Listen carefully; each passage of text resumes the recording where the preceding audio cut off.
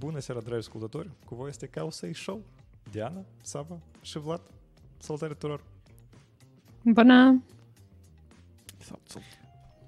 Da, asta înseamnă că asta e seara de joi și voi faceți, nu știu, un ceai fierbinte, o ciocolată caldă sau ce acolo obișnuiți să vă faceți, să vă așezați așa, vă jeliți undeva lângă foc, preferabil, da? Și pentru că noi începem.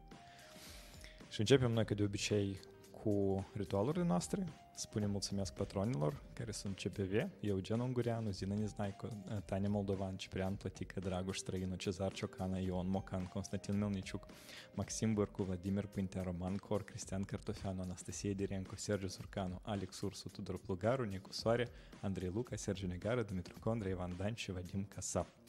Patronii noștri și patronesele minunați și minunate, care ne ajută să menținem și dezvoltăm acest podcast. Și parte din care puteți fi și voi dacă intrați pe patreon.com/causei și vă abonați la Causei Show. Și al doilea anunț, mai puțin pozitiv, dar totuși necesar, este faptul că în Ucraina războiul mai continuă și ucrainenii au nevoie de ajutorul nostru pentru a face față la toate. Nici n-am comentat cum să numească asta din partea Rusiei. Pentru asta noi avem pagină specială, causei.show/standwithukraine, unde am adunat câteva fonduri de încredere, unde se duc o parte de bani adunați pe Patreon, unde eu personal donez o parte și unde vă îndemn și pe voi, pentru că trebuie. Pentru că ăștia sunt vecinii noștri și pentru că chestia asta trebuie să termine cât mai repede. Iată așa. Eu mai am o propunere înainte să începem. Haideți noi să nu vorbim deloc despre AI. Și tășem pe stream-ul. Nu e că putem noi în ziua de azi să ne adunăm și spunem că noi azi nu menționăm AI deloc. Nu știu, suntem așa de slabi și ne luăm după trenduri. Nu putem noi să fim trendsetteri. Haideți să vorbim despre risc 5, spre exemplu. Risc 5 sau risc V? Risc 5. Okay. Noroc, Andrei, și voi. Începem. Cu ce începem? Cu ce vreți să începem? Începem cu noutăți bune. Apple. Apple cum noi spunem, s-o prăghibit. Țineți minte epopeea cu bulele albastre și bulele verzi, da? Așa chestia asta se numea. În iMessage, da? Dacă tu nu scrii la altă persoană cu iMessage sau voi nu sunteți conectați pe iMessage, atunci mesajele merg ca SMS și sunt verzi, îmi pare că. Da? Dar dacă sunteți conectați pe iMessage, ele sunt albastre. Apoi că Apple a spus că pe lângă la asta, Android are fix chestia asta și de chestia asta pe Android și obțin urmează un standard care se numește RCS, îmi pare că. Ce culoare pe Android? Pe Android, de culoarea Androidului, nu știu. Ce culoarea Androidului? Ia că Apple a spus că ei tot o să fie compatibil cu RCS, ei tot sar în căruța asta și acum toate bulele o să fie albastre, dacă Vlad. Android sau iOS. Vlad, tu duci oamenii în eroare. În primul rând, da, iPhone-ul susține RCS, protocolul nou, care tu îți poți trimite fotografii și să faci react cu emoji la mesaj și mai departe. Dar asta nu spune că să fie ele albastre. Că bulele să facă albastre. Da. Adică asta nu este în formatul RCS cu albastru, nealbastru. Apple mai departe poate să facă culoarea care vrea. Dar asta n-a să mai fi într-atât de aiurea cum amu dacă vrei să trimiți o fotografie și îți duci pe protocolul MMS. Adică acolo ajunge și un pătrățel mărunțel și... Asta era problema până utilizatorii Apple când primeau o fotografie de la un utilizator Android, primea acolo fotografie așa aiurea. O să ne bucurăm pentru toți care stau pe iOS și pe Android. Dar e că eu nu sunt la curent. Există careva discrepanță serioasă între formatul tehnic care acum folosește Apple și RCS? Cine știe? Cine știe, scrieți în comentarii. Cred că nu prea cred că știu în afară de oameni care scriu asta în Apple. Nu cred că spun la alții. Posibil. Eu știu că o companie recent a lansat un smartphone de la care... Da, Nothing. Și mesajele de acolo, de pe Messenger-ul de la dânsii, vin ca bule albastre pe iPhone. O venit. O zi. What? Ce s-a întâmplat? Tu știi cum ei au făcut asta, da? Da, ei aveau în cloud acolo undeva niște Mac Mini. Mac Mini și-el crea accounturi pentru toate telefoanele și proxuie toate mesajele pe iMessage. Aparent, la dâns acolo ceva probleme tehnice, pentru că când tu ai foarte multe accounturi pe același device, necătând la faptul că asta e destul de stranie, pentru că se primește că nu mai este scriptată comunicarea ta, evident, da? Pentru că serverele astea... Și asta nu e accountul tău, teoretic. Adică tu nu ai acces la accountul ăsta. Nu, el e tău, asta și faza că el curge accountul tău către serverele lor.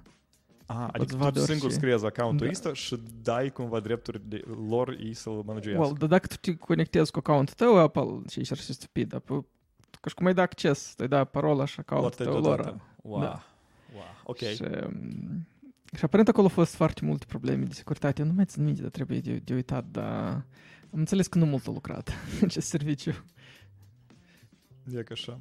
Da, eu credem. Mai scurt, Apple, da, în eu cuvintele înapoi, niciun fel de bule albastre la tăți Apple n-a să dă la nimeni. La revedere. Am terminat cu noutate. Nu fost așa de pozitivă cum eu credeam că să fie. Dar mă rog, așa sunt zilele de azi. Sunt noutăți și mai pozitive. Windows 11 nu o să-ți împingă pe gât Edge și alte chestii din sistemul de operare, dar să-ți dai posibilitatea să alegi tu browserul care vrei. Cum vă așa noutate? Și asta nici nu e speculație măcar. Asta măcar nici nu e speculație, asta e Microsoft pe blogul lor a anunțat oficial. Aha, stai dacă să înțeleg. Tu până nu puteai să dezinstalezi Edge? Edge-ul nu se dezinstalează din sistem, îmi pare că. Deloc. Serios? Da. Nu știu, framework de sistem. La mine scad kernel-ul dacă ștergi Edge. Da, chiar că îți dai seama. Pagina de settings nu se mai randează. Că aparent este una care e făcută în React. Da, și React-ul la noi deja e pe Maya și din procesor nu pot scoate. Țineți minte, cred că nu țineți minte, nu te-ați amintit ei când asta s-a întâmplat, când Microsoft era șemuit pentru faptul că ei dețin monopol pe piața de browsere, că au murit toate browserele de prima generație din cauza la Microsoft Explorer, care evident că a pus Explorer browser by default în touch spate și din cauza asta au apărut legi antimonopole față de Microsoft și pe dânsii i-a forțat să dea voie și în unele regiuni chiar să propună oficial opțiuni de instalare la alte browsere. Vlad, mie îmi pare că tot s-a început nici nu cu browser, dar cu Windows Media Player. Cred că e mai amuzant când nu te gândești la asta. Stai, dacă nu vine cu Winamp deodată. Nu, dar aparent... La mine vine zborca spășință.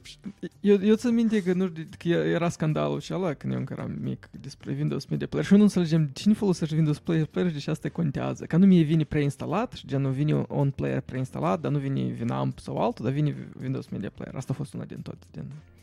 Pe lângă browser și îmi părea tare timp amuzant. Eu cred că, mă rog, Microsoft asta a făcut nu de viață bună și nu de fericire care eu, dar pentru că ei trebuie să conformează cu legile europene și legile europene iar încep să devine antimonopoliste un pic. Și aici un pic, dar totuși bucură. Dar și altceva au adăugat Windows sau Microsoft, de fapt, în Windows-urile lor, asta e Copilot. Aparent, de la Windows 10, el o să vină automat adică el, cum, să fie posibil să-l activezi, că el presupun, din câte eu înțeleg, el are niște limitări tehnice, că trebuie să ai mai mult de 4 GB de RAM și, mă rog. Dar însuși ideea că e deja, nu că integrează, că tu nu mai ai pur și simplu Copilot, nu știu, în editorul tău, în VS Code tău, whatever.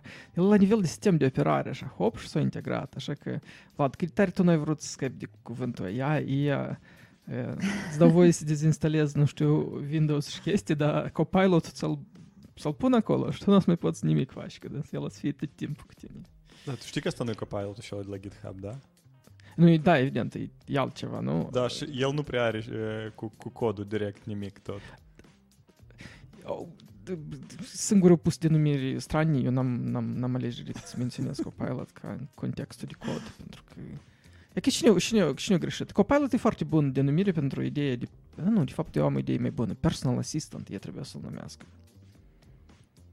Unde? În sistem de Copilot sau pe Copilot? Pe care din șepți. Mie tot nu-mi place denumirea, dar noi suntem cumva din domeniu, știi, și mulți oameni care nu sunt legați de IT direct, care nu sunt programatori, poate nici nu auză de GitHub Copilot, da? Și Microsoft a spus că nici nu o să auzăți, că să auză de Copilotul nostru. Și din câte eu înțeleg, eu scos din browser, din Bing, scos AI-ul și s-a înlocuit cu Copilotul ăsta, adică acum el nu-i Bing AI sau cum el se numea. El avea numele lui aparte. Îmi pare că nici nu avea numele lui aparte. Era pur și simplu un Bing integrat. Păi iată, acum are numele lui aparte și acela din Bing deja nu-i. Sau nu o să fie. Dar cum e să-l brânduiască? Că nu știu, că eu nu văd cum acolo niște copii la școală citesc. Copilot. Nu știu, și are copilotul, adică cu tot asta, că cum altfel e pot să-l rebrânduiască? Și are copilotul cu ideea de ceva ce e în sistemul tău de operare și tu poți să întrebi orice. Mai bine îl numeau Clippy. Și precis au și... Clippy AI. Da, aveau și trademark și tot. Au pierdut așa oportunitate. Da, posibil, uite, posibil ideea între așa, că asta e instrument de lucru. Da, și totuși ca și GitHub Copilot-ul care te ajută să faci un lucru careva, Copilot-ul ăsta să te ajute în task-uri legate în primul rând de lucru. Da? Păi atunci trebuie să fie junior ori coworker. Ți-mi mai era și un wizard assistant. Și era și un câine. Trebuie să dai opțiune. Da! Dar tu clipi, da, tu schimbi clipi pe câinișor sau în băițel, acolo era mai multe chestii. Da, dar vezi că clipii era numai un fel de... El răspundea la întrebări și îți dădea sfaturi, tips și cum să faci. Sau nu răspundea la întrebări. Nici nu răspundea, îmi pare, la întrebări. El pur și simplu să arăta și poți să faci. Să faci tururi. Cum se numește azi în aplicație? Tururi?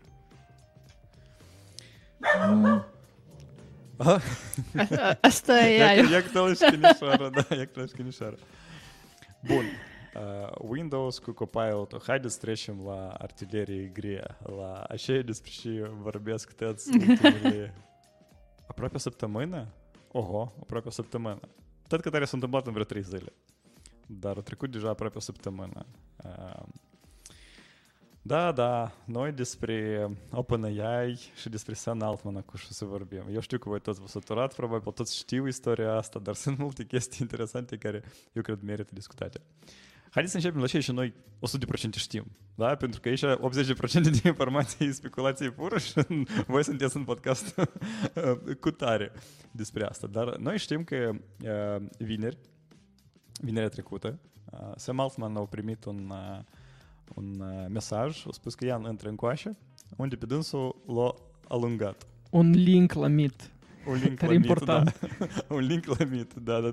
Nu la Teams. Și el a intrat și lui a spus că scuză, tu erai bravo, dar la revedere.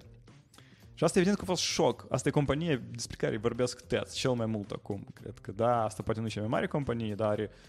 Cât e capitalizarea acum la OpenAI? 50 de miliarde sau mai mult? Eu spuneau că vreau să ridice încă un round la 60 de miliarde. 60 de miliarde. Nu, ok. Pe acolo, mai scurt. Pe dânsul l-a dus. El s-a dus. În locul lui a spus că o să vină, nu se minte cum o cheamă pe doamna, care era... Mira Murati. Da, ei au fost o CEO la Twitch, dacă eu nu greșesc așa. Corect? Mira? Îmi pare că avea și tot era în C-level în OpenAI, nu? Da, este angajat. El a fost interim. CEO. Eu. Da, dar îmi pare că eu a fost și la Twitch cândva CEO.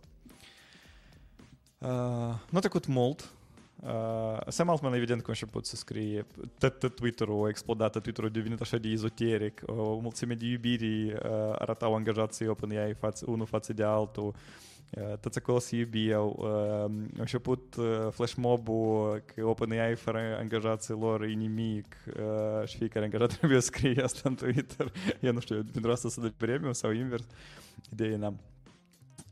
Între timp, pe Mira tot a înlocuit-o cu alt pățănaș de care noi... E că acela era CEO de la Twitch, Emmet. Acela era CEO de la Twitch, da. Și noi aflăm că Altman să vină luni în oficiu și acolo încă ceva să discute. Iarăși, între timp, Altman încă nu a ajuns în oficiu, dar Microsoft deja spune că noi pe tăți îi primim, pe tăți la OpenAI, care vor să ducă, dar aparent vreau să ducă mulți, pentru că toți angajații OpenAI au început să semneze o petiție ca boardul, executive board, să-și dea demisia tăți. Și asta a fost 770, gen 790 de lucrători sau ceva genul. Mai scurt, aproape toți. Da, aproape toți. Și Satya Nadella a spus că asta în urma faptului că Sam Altman a primit oferte de la Microsoft să genuiască. Da, Vlad, tu tare rezumezi. Multe s-a întâmplat. Da, și Microsoft zice că puteți primim, nicio problemă, veniți, nu vă place acolo, vă primim aici. Și la ce noi să aflăm luni că tot e ok, Altman nicăieri nu se duce. Vlad, tu ai scăpat a patrele CEO între timp. A patra. Cine a fost? Eu nu mi-am dește atâtea anunțe, eu nu știu atâtea număr. Cine a fost a patra CEO? Poate el e a patrulea, știi? El e a patra. Și când eu număram, el era a patra. Anyway, acolo e atâția. Asta s-a întâmplat basically în 3 zile. Da, asta de vineri seara până luni acolo, nu știu la cât. Și parcă gata. Deci s-a întâmplat, asta s-a schimbat 2 membri din board. Și... Nu, stai leac, hai să luăm de la început cu tot cu speculații. Nu, stai, așa e tu drai. Asta tot ce nu știm real. Da? Rezultatul s-a schimbat 2 membri de board, care, apropo, erau unele și 2 femei în board care au fost alungate de acolo. Și noi, board-ul a spus că noi suntem mai consolidați, mai puternici și putem să ne focusăm pe cauzele noastre principale și să mergem înainte încă mai bine decât a fost până acum. Asta e informația care noi o deținem 100%. Și se întâmpla acolo în realitate la fiecare în cap, discuțiile astea despre ce erau, care era motivul care a adus la aceea ca board-ul OpenAI să-l alunge pe Sam Altman, noi putem doar să speculăm. Noi încă și mai știm, Vlad, asta 100%, că... da. Eu sunt gata. Nu, Vlad, acolo mai erau încă niște informații care erau 100%. Niște oameni care lucrau la un delivery bob, nu știu acolo, un fel de băuturi, apoi ei spuneau că vineri sau acolo sâmbătă, când parcă era clar că ceva s-a înțeles, a fost o livrare de alcool și dați erau, eu sunt delivery, eu știu precis că acolo mă duc la office și dați știu.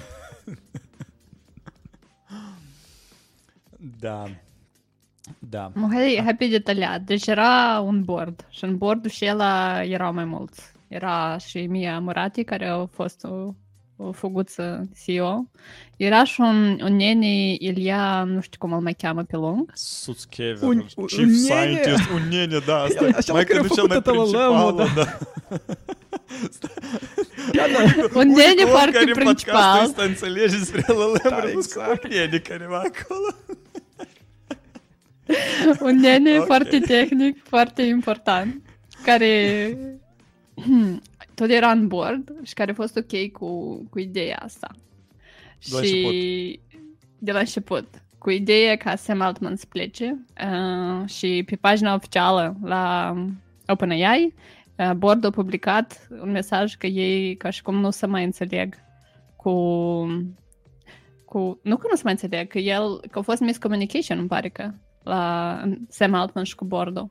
Tu vorbești despre scrisoarea care a scris-o board-ul. Că asta e o informație care noi știm că a fost o scrisoare publică scrisă de către board, corect? Da.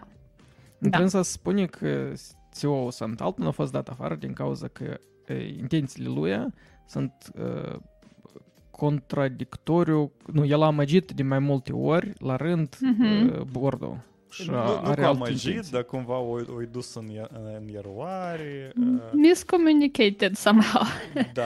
Adică acolo nu-i cuvântul că el o light, da, direct nu-i folosit, dar noi înțelegem, da, că e despre A dus asta. în eroare conștient de mai multe ori. Da. Da. Acum, apropo, pentru ascultătorii noștri care nu ne văd online, Vlad și-a pus șapăcica de folie și acum pot să... Pentru că acum scurg atâtea că eu trebuie să fiu cumva apărat de asta. Mă tem pentru sănătatea mea mentală. Speculația numărul 1. Unul din bord care e de Angelo, cum corect e numele lui CEO la Quora. Care au lansat recent AI-ul lor care se numește Tio? Nu Tio, cum altfel, tot 3 litri, nu știu cum altfel posibil. Scrieți, vă rog, în comentarii cine știe. Și peste o zi sau două a fost prezentarea la Dev Days OpenAI și se spune că, nu știu, el tare a rămas supărat pentru că tot efortul lui cumva s-a dus pe apa sâmbetei. Asta e speculația numărul 1. Stai, dar cum poate în general să afli un board, un om care face un produs concurent la și board el să află? Adică el, evident, poate să voteze pentru decizii care nu sunt benefici pentru API, dar sunt benefici pentru dânsul ca companie. Cum e că au votat să-l dea afară pe Altman? Straniu. Nu, asta e încă întrebare deschisă, deși au votat. Întrebare deschisă și ne-au inițiat asta, da? Și pe ca prima speculație cu inițiată că de Angelo.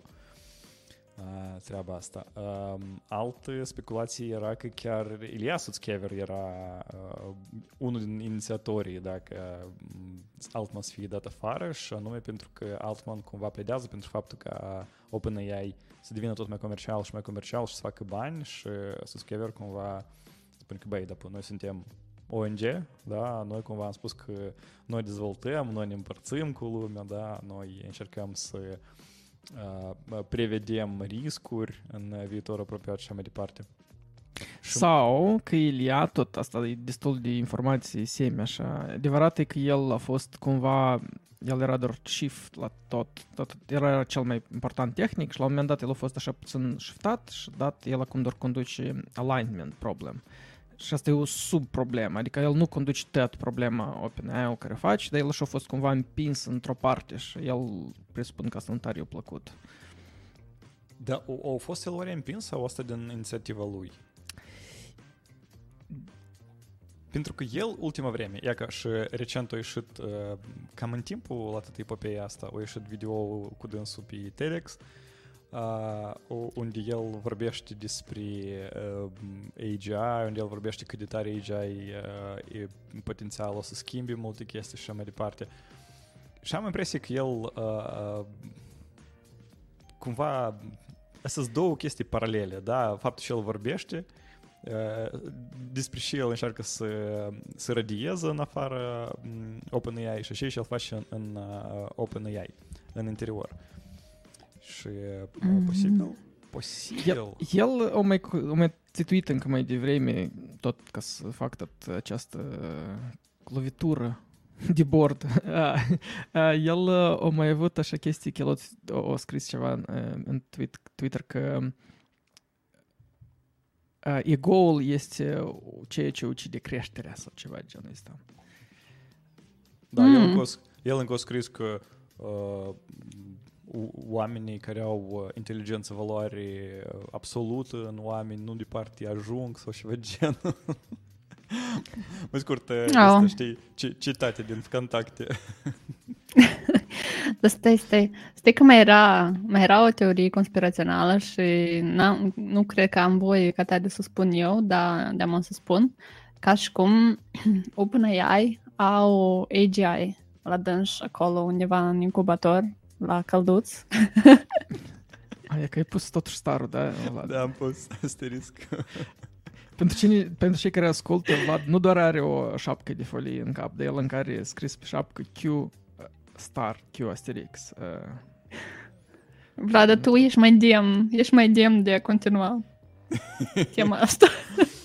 Da, zvonuri care sunt de care editorial răspândite, eu nu se minte, nu e New York Times, e Guardian, Reuters.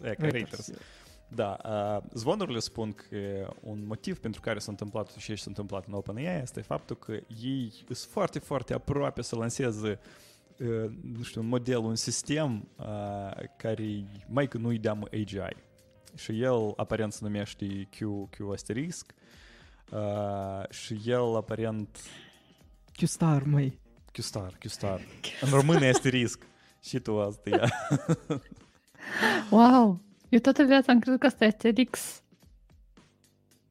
Și Obelix. Asterix asta e ceva cu din Asterix și Obelix. Da, steluța este risc. Da, și că pentru că Ilia și mulți alții în board foarte tare se tem de efectele atâtea asta și dar Altman din altă parte împinge comercializarea la tot treaba asta și a apărut conflictul. Și de răsumăților, evident. Eu știu, asta Altman AGI. Sau încă nu. Sau AGI-ul, cea mai populară teorie asta e că AGI-ul scrie scenariul toată epopia asta. Dar, Vlad, tu ai scăpat încă în detalii. Era un detaliu foarte important. Când vineri s-a întâmplat că el a fost, cum spun eu, cum îți traduce asta? Lovitura asta de bord, că ne-am scris. Lovitură. Când s-a întâmplat această schimbare de putere din partea bordului, tare mulți ați început să vorbească despre ceea că fix câteva zile înainte, Sam Altman a fost în Middle East, și-a prezentat un proiect de infrastructură de a crea o companie care să facă plăci grafice, videografice, concurent la Nvidia. Aparent, la roșilitare le trebuiește mai mult putere, că ei sunt gata să ducă să facă alte companii. Și board-ul spune cumva să manipula dar nu știu cum spun, să discuta în spațiu public, posibil asta și este intenția board-ului când el spune că el, în loc să se ocupe cu, nu știu, creșterea la OpenAI, el se ocupă cu side proiecte care pot să ducă beneficii foarte multe lui personal și nu a companiei. Da, asta și încă o teorie a fost în spațiu public aruncată. Ok, dar eu m-aș gândi că lui OpenAI trebuie hardware mai mult. Nu, OpenAI teoretic e făcut pentru cei care dezvoltă tehnologia, da? Dar nu să comercializează. Ideal, ei ar trebui să comercializează prin parteneri, ca Microsoft și restul, așa? Ca să vină înapoi bani prin trân și ei fac bani, dar aici se strâng și mai departe investesc în dezvoltarea tehnologiei. Da. Dar asta nu înseamnă că lor nu le trebuiește hardware deloc, adică asta nu exclude faptul ăsta. De asta teoria asta nu-mi place. Gata. Teorii mai departe?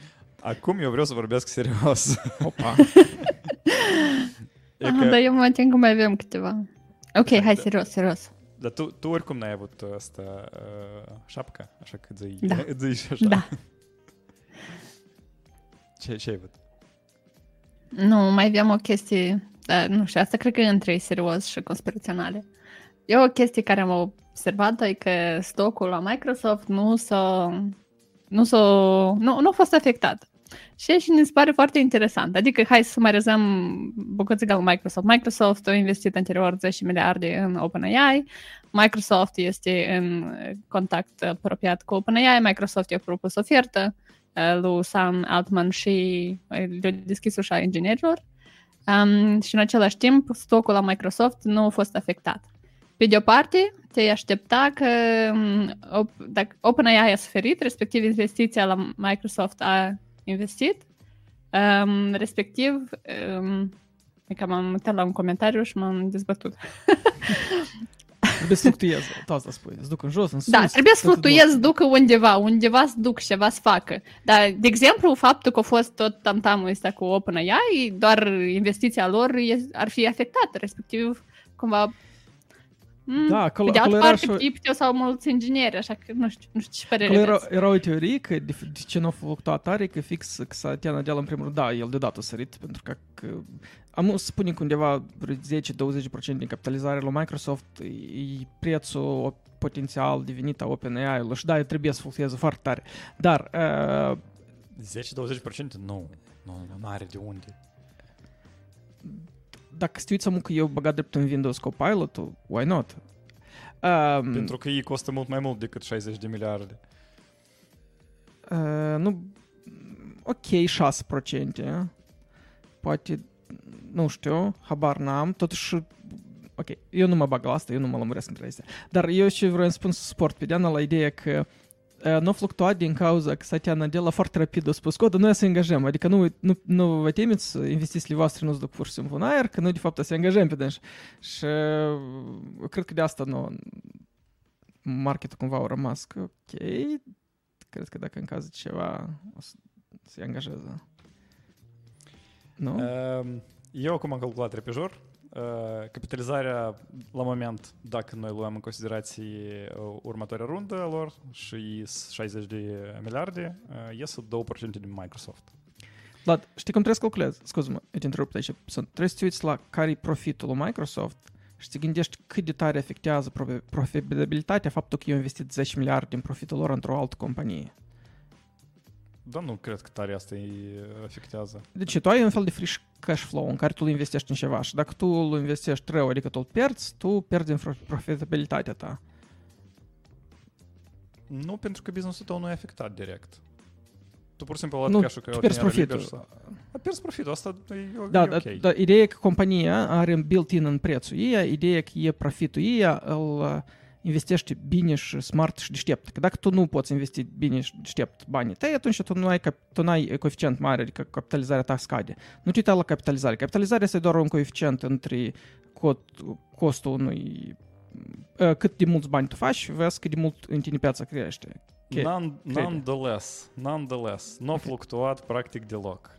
Da, adică efectul a fost zero. Și eu nu consider că asta din cauza că, nu știu, cineva s-a implicat sau cineva nu s-a implicat. Eu consider că asta din cauza că nimeni nu înțelege ce se întâmplă. Asta s-a întâmplat foarte repede și nimeni nu vrea să facă niciun fel de mișcare bruscă.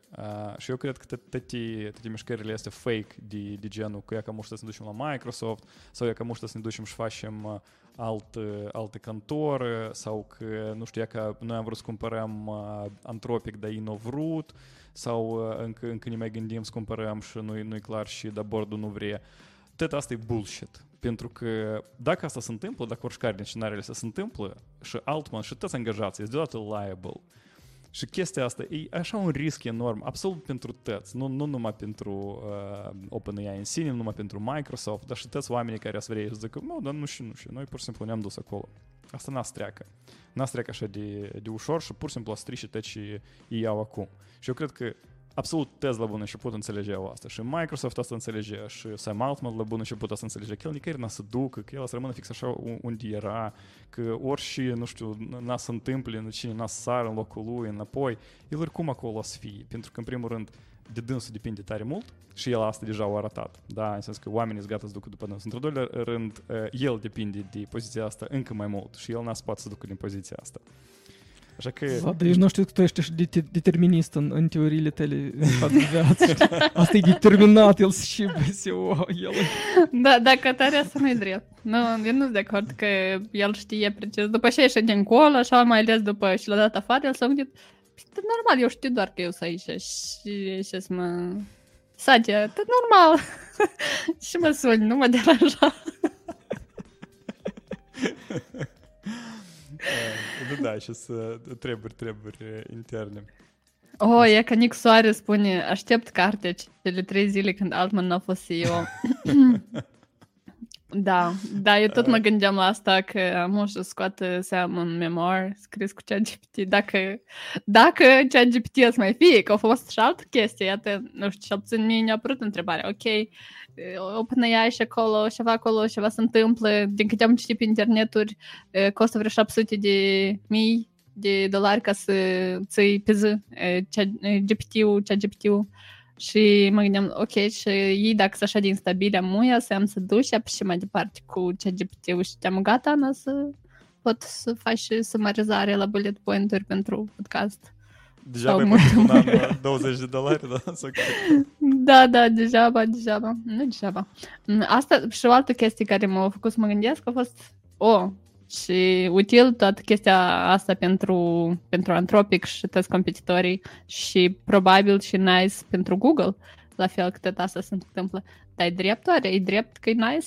Ori nu-i mai rău că se întâmplă? Nu-i mai rău pentru un genere spațiu de AI?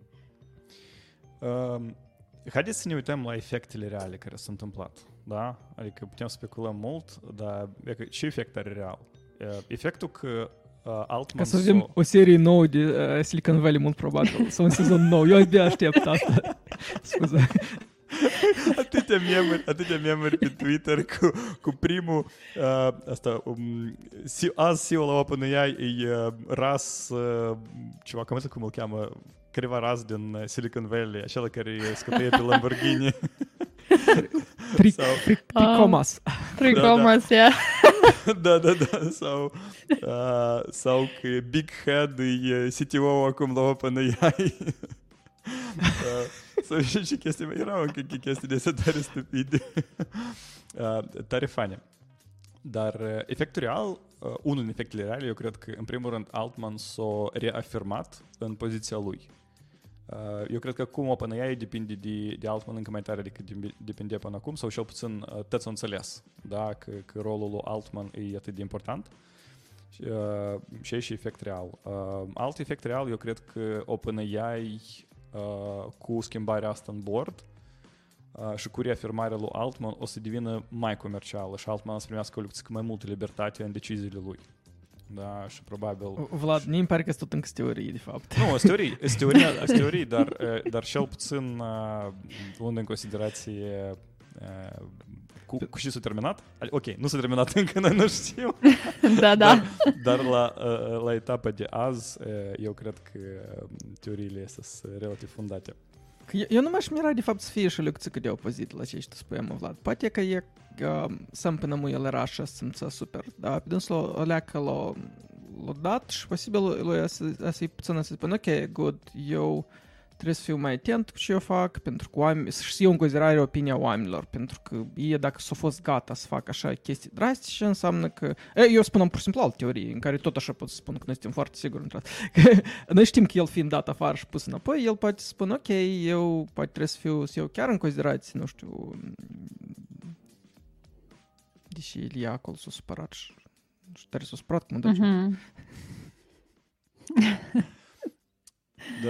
Dar nu se pare că dacă de urmă la Altman, dar nu la Ilia sau la altcineva din board, poate să meargă 95%, 98% din lucrători, asta totuși un argument mai mare? Da, de acord cu asta.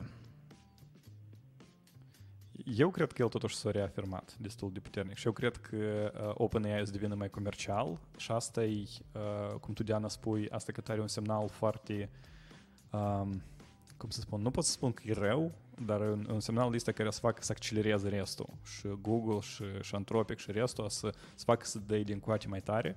Și eu cred că posibil asta și era scopul de la bun început și cu zvonurile astea stupide despre Q-Star și restul chestiilor, pentru că e clar că asta zvonuri curate, fără niciun fel de nimic din urma lor. Meta, nu știu legat de asta sau nu legat de asta, dar Meta s-a dezis de departamentul de alignment. Acum, ei au spus că el se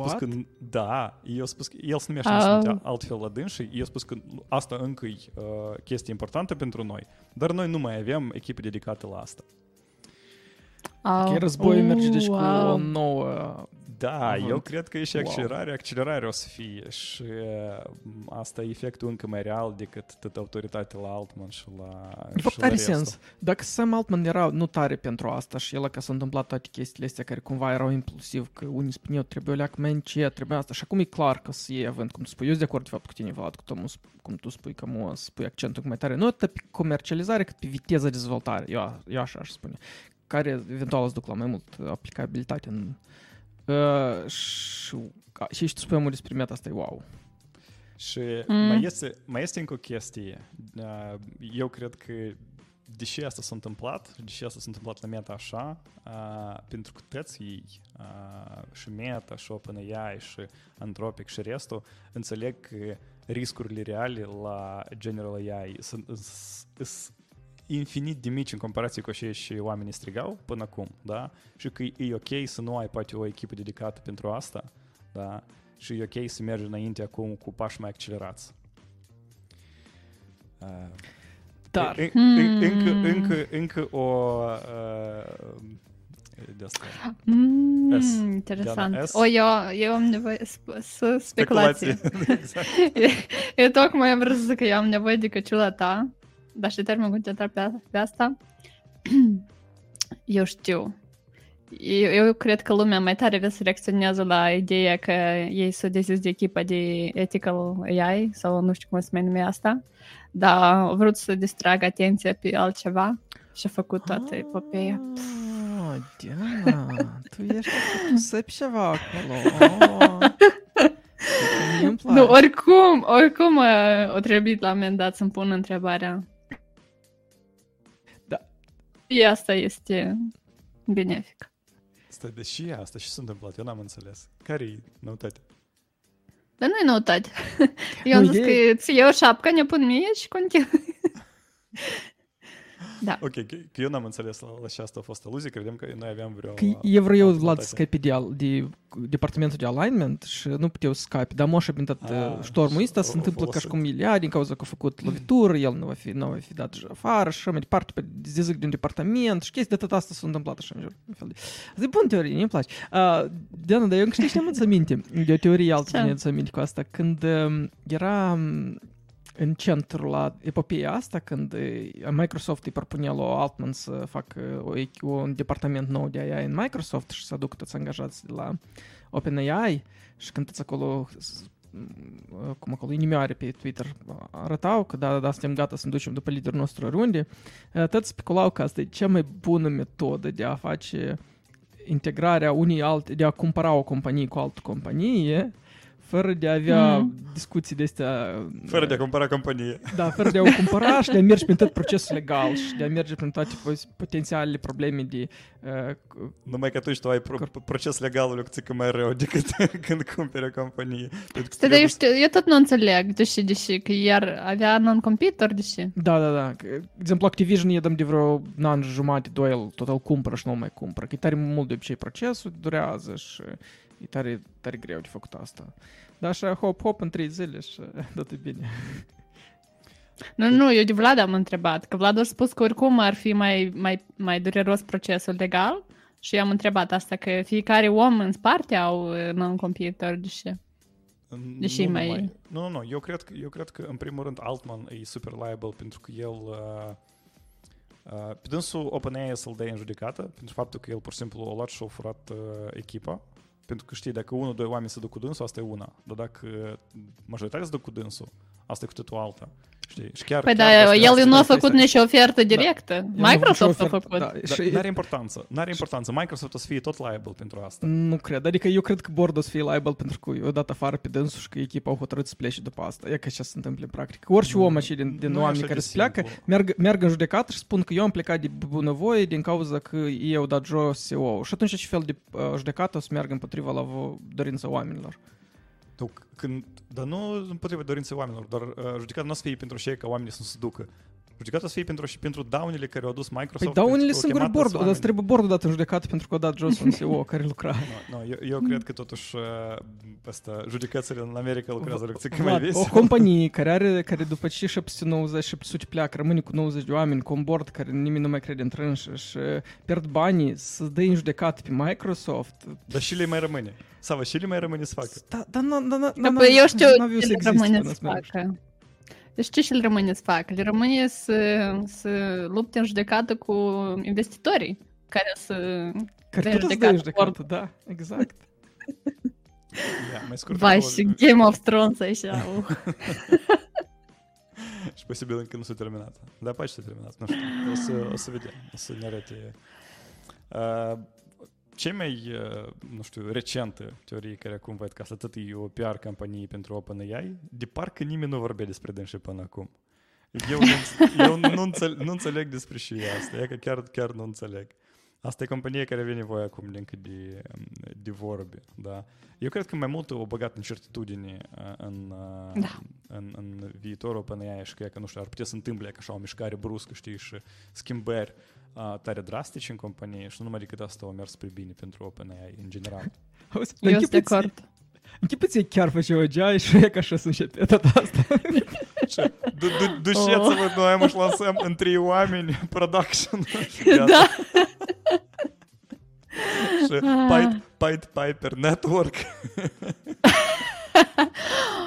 Oh, da. Da, țineți minte cum ei în Silicon Valley trebuiau să facă fuck-up public ca nimeni să nu încerce să repete calea lor tehnică, să nu ajungă la acele rezultate, pentru că tehnologia era așa de dangerous. Ca prin ceață. Trebuie să mă uit odată. Doar asta la sfârșit era în serial, că ei singuri și-au distrus rețeaua asta, pentru că lucra foarte bine, da, e acolo încripție, o stricală tot la rând și, mai scurt, mă rog. Interesant scenariu și pentru OpenAI. Da, Nicu scrie în chat că totul a fost organizat de Elon Musk ca să mărească traficul pe Twitter. Măi, el scrie atâtea Twitter și toate așa de proaste că eu nu știu de ce oamenii încă îl mai retweetuiau. Tocmai și eu am văzut asta. Omul de-am e gata să bagi în orice numai să fie luat în vedere.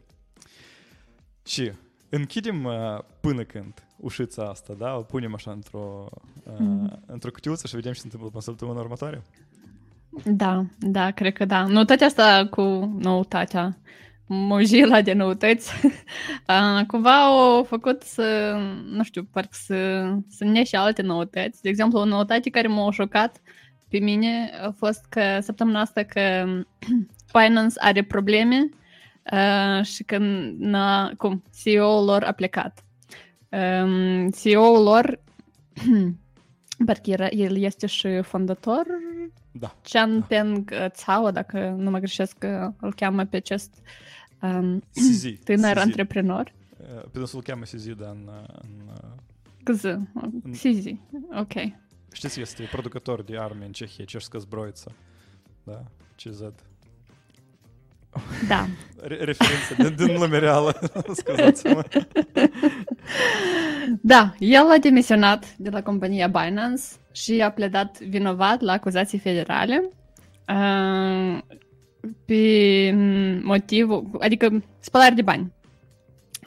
Și el a recunoscut că asta s-a întâmplat, el va trebui să plătească pentru asta, îmi pare că 200 de milioane, în timp și el îmi pare că chiar multimiliardar și ar trebui să stea la închisoare până la 10 ani, dar cel mai probabil asta o să fie, nu știu, pentru bun comportament o să fie poate mult mai puțin. Între timp și Binance tot o recunoscut cumva tot guilt-ul lor în această situație și ei vor trebui să plătească 4,3 miliarde de dolari. Acum și-au făcut ei greșit, din câte eu am înțeles citind această istorie, este că ei au permis tranzacții financiare cu background un pic dubios, adică care se demonstrat a fi legate de terorism, legate de finanțări pentru child abuse și așa mai departe. O Nicusoare spune cripto și spălare de bani. What a surprise! Da, eu și ideea e că ei, prin faptul că ei au permis aceste tranzacții să întâmple pe platforma lor, asta le-a ajutat lor să ajungă platforma numărul 1 în spațiul de cripto. Respectiv, ei au prioritizat decizii care sunt bune pentru business decât decizii etice. Legale. Da, nu numai decât etice, exact. Da.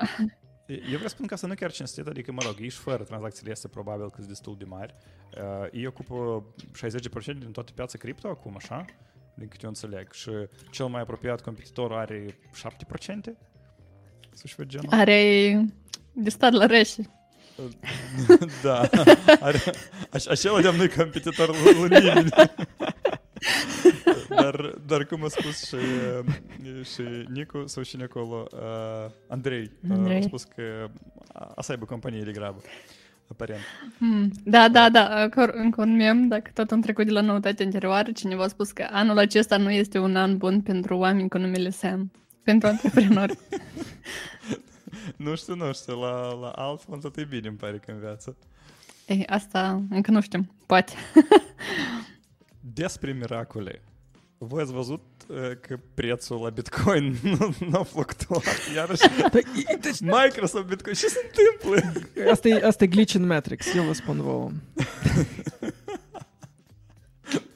Sava? Op, da. Deși eu așteptam, el vreo jumătate de anul urmă a scăzut destul de tare, era pe la nivelul de 15-17 mii, da, pentru $1 și creștea niște în sus, cât era liniște, când cu NFX, cum se numea birja și lui SBF? FTX, da, cu istoria FTX a făcut să dea o leacă mai în jos. Aici nu s-a întâmplat nimic. Cum?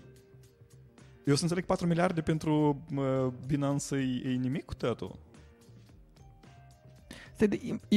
Eu personal, cred că asta pur și simplu nu e istoria primă. Atât știu că Binance nu știu ce faci și că aici în Marea Britanie de mult dăm zbanați cu tăiatul și nici nu puteai nici dăm să mai adaugi, nici să scoți bani, nimic.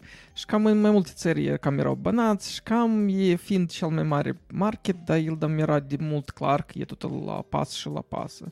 Și eu mă gândesc că el nu a făcut pentru că nu a fost noutate cumva, adică toți cam știu că asta se întâmple. Asta e teoria mea. Adică toți oamenii care acum cumpără și vând cripto îs ok. Ok, hai altă întrebare. Vlad, de cum ți-e așa teorie?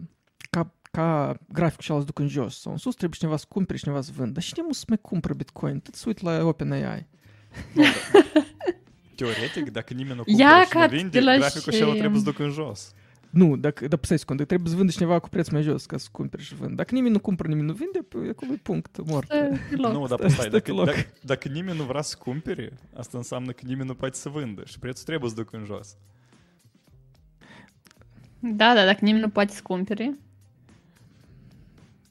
pentru că nimeni nu vrea să vândă. Mai scurt, da, eu cred că a rămas. Atunci prețul să duc în jos.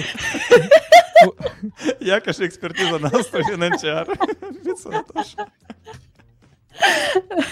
Acolo pur și simplu boțul stau și fluctuează. Cumpără vând cu 5 capici. Cum și pe asta ca să dai, știi, volatilitate pe piață. Și acolo întrebăm și dăm ferici. Dar oamenii și tot stau și se uită pe la Twitter, citesc. Da. Dar... Despre alt glitch în Matrix eu vreau să povestesc că data trecută, țineți minte, noi vorbeam despre adblockerile și cum YouTube se luptă cu dânsele și cum e la nivel de Chrome. Și eu spuneam în glumă că trebuie în general să facă slowdown la YouTube pe alte browsere și ghișiți ce? Ce spun că e glitch în Matrix? Parcă m-au auzit fix peste câteva zile.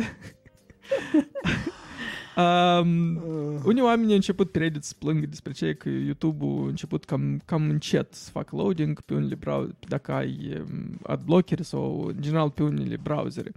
Și aparent acolo s-au găsit niște alți entuziaști care au schimbat la Firefox agentul Chrome și pe Chrome și să faci reload instant, pornește video. Pe urmă înapoi la Firefox și el e 5 secunde. Adică nici nu mai contează dacă ai adblock. E pur și simplu spus, dacă tu ești pe Chrome, YouTube-ul merge foarte frumos. Dar dacă nu, acolo iau un 5 secunde loop și tu aștepți 5 secunde. Voi ați observat ceva delay-uri? Că eu stau încă pe Chrome și nu am observat. Adică voi sunteți utilizatori de ARC. Cum? Acolo tot ați observat 5 secunde delay? Sau asta e până când e doar pentru Firefox? Special... 0 secunde delay pe ARC. Dar poate ARC undeva în spate acolo trimite ca agent Chromium. Da, păi posibil, e Chromium posibil. Oricum. Eu nu știu dacă e de Chromium să leagă, dar nu de Chrome concret. Da, mie îmi pare că ulterior a fost și un follow-up la acest articol în care ei spuneau că Google a făcut comentariu public și a spus chiar și pentru ăștia cu Chrome oricum este delay de 5 secunde dacă folosești adblockerul. Numai că straniu e când tu faci switch, nu știu cum, cu la adblocker și fără adblocker și după aceea poate o lecuță să mai țină. Iată, Nicu spune că if browser egal cu Firefox lip 5000. Ok. Dar da, din câte am citit, deja este independent de browser. Numai dacă ai adblockerul pornit.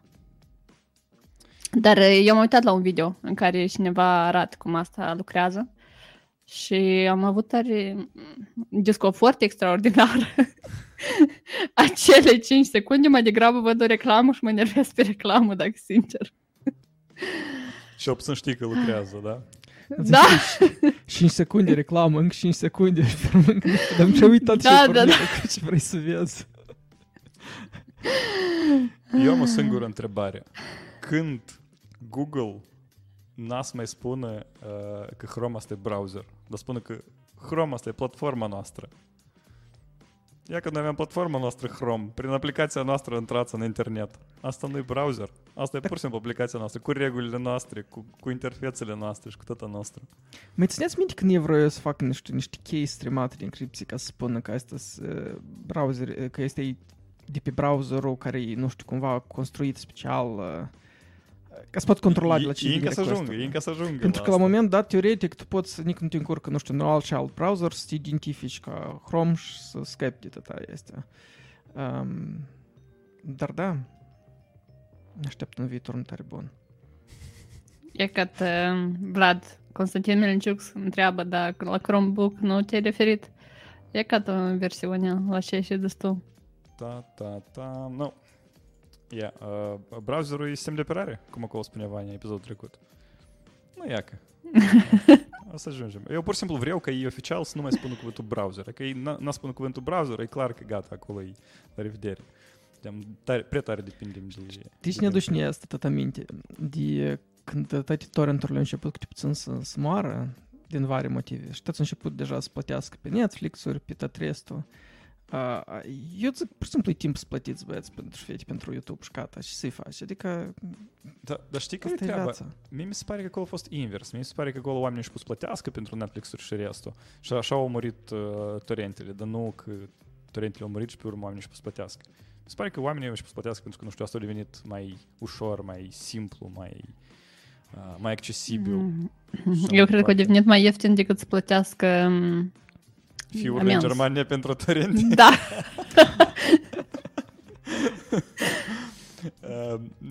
Da, nu e excluziv. E curios dacă ei, mâine pe mâine, nu fac în tos lor undeva, scriu că dacă tu folosești adblocker, tu încalci cumva legislație, să lobezi o lege undeva prin Uniunea Europeană și gata, dacă să ai adblocker, îți vine la tine fixă și poliția și îți păi amendă. Nu? Că-i... Nu. Nu vreau. Ok, nu vreau. Da, e ca așa viitor minunat. Sau deja nici nu viitor, deja e realitatea în care trăim. Așa că da. Fete, faceți-vă câte o șapcă de folie, instalați-vă câte un Tor browser, acolo nici am auzit că adblocker. Și YouTube nu merge zloc. Și YouTube nu merge, acolo nu e nimic, n-ai și bloca. Stai, dar YouTube, tu poți deschizi YouTube-ul prin Tor rețea sau nu? Nu e Onion. Da, dar n-are importanță. Teoretic poți și în extern să deschizi.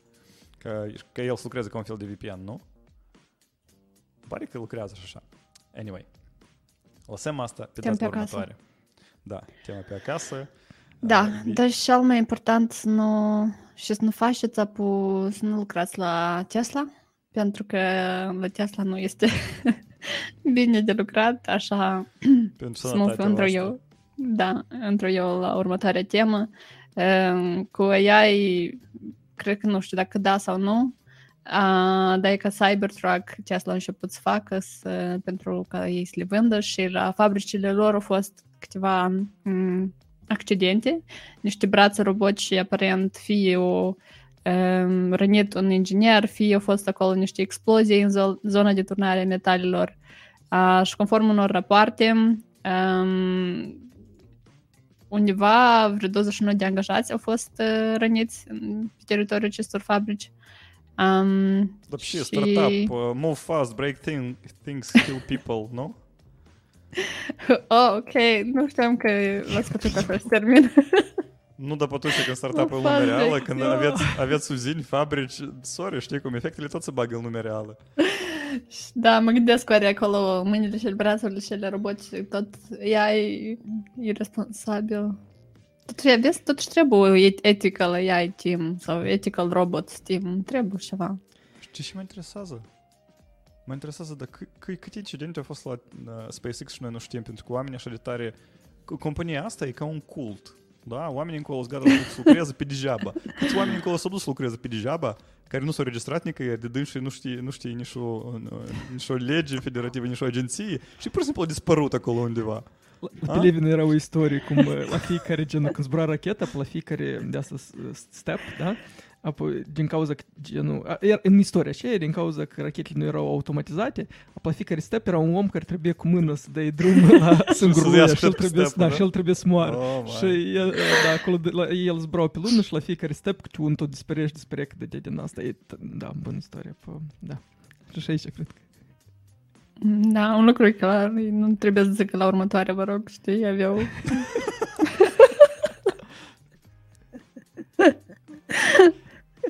Dar, Vlad, dacă tu când ai scos tot șapca, eu de ce am numit titlul asta intern pentru noi că s-a început? Pentru că tare e după tot istoria asta cu AGI, cu toate, când auzi noutăți despre o explozie în care au fost răniți roboți la Tesla în fabrică, tu zici, what, gata, adică așa cam ți minte era și cu un film cu Terminator, nu?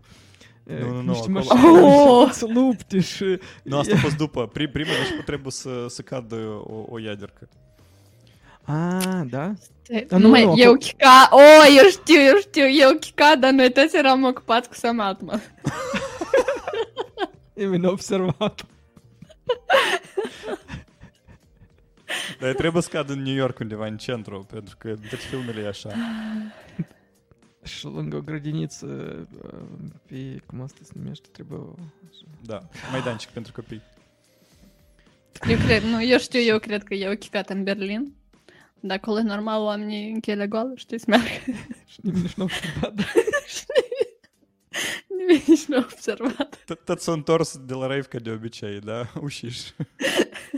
Scula dimineață și Corect. îmi doare la cap. Cred că ieri a fost Olea tot mai mult prea. decât de obicei, da. Zați mult dimineață la masă.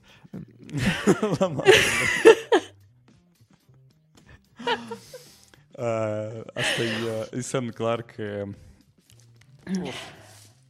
noi ne-am epuizat temele, ne-am epuizat teoriile conspiraționiste și suntem gata să începem o săptămână nouă, să adunăm alte teme și alte teorii cu care să vă bucurăm joia următoare.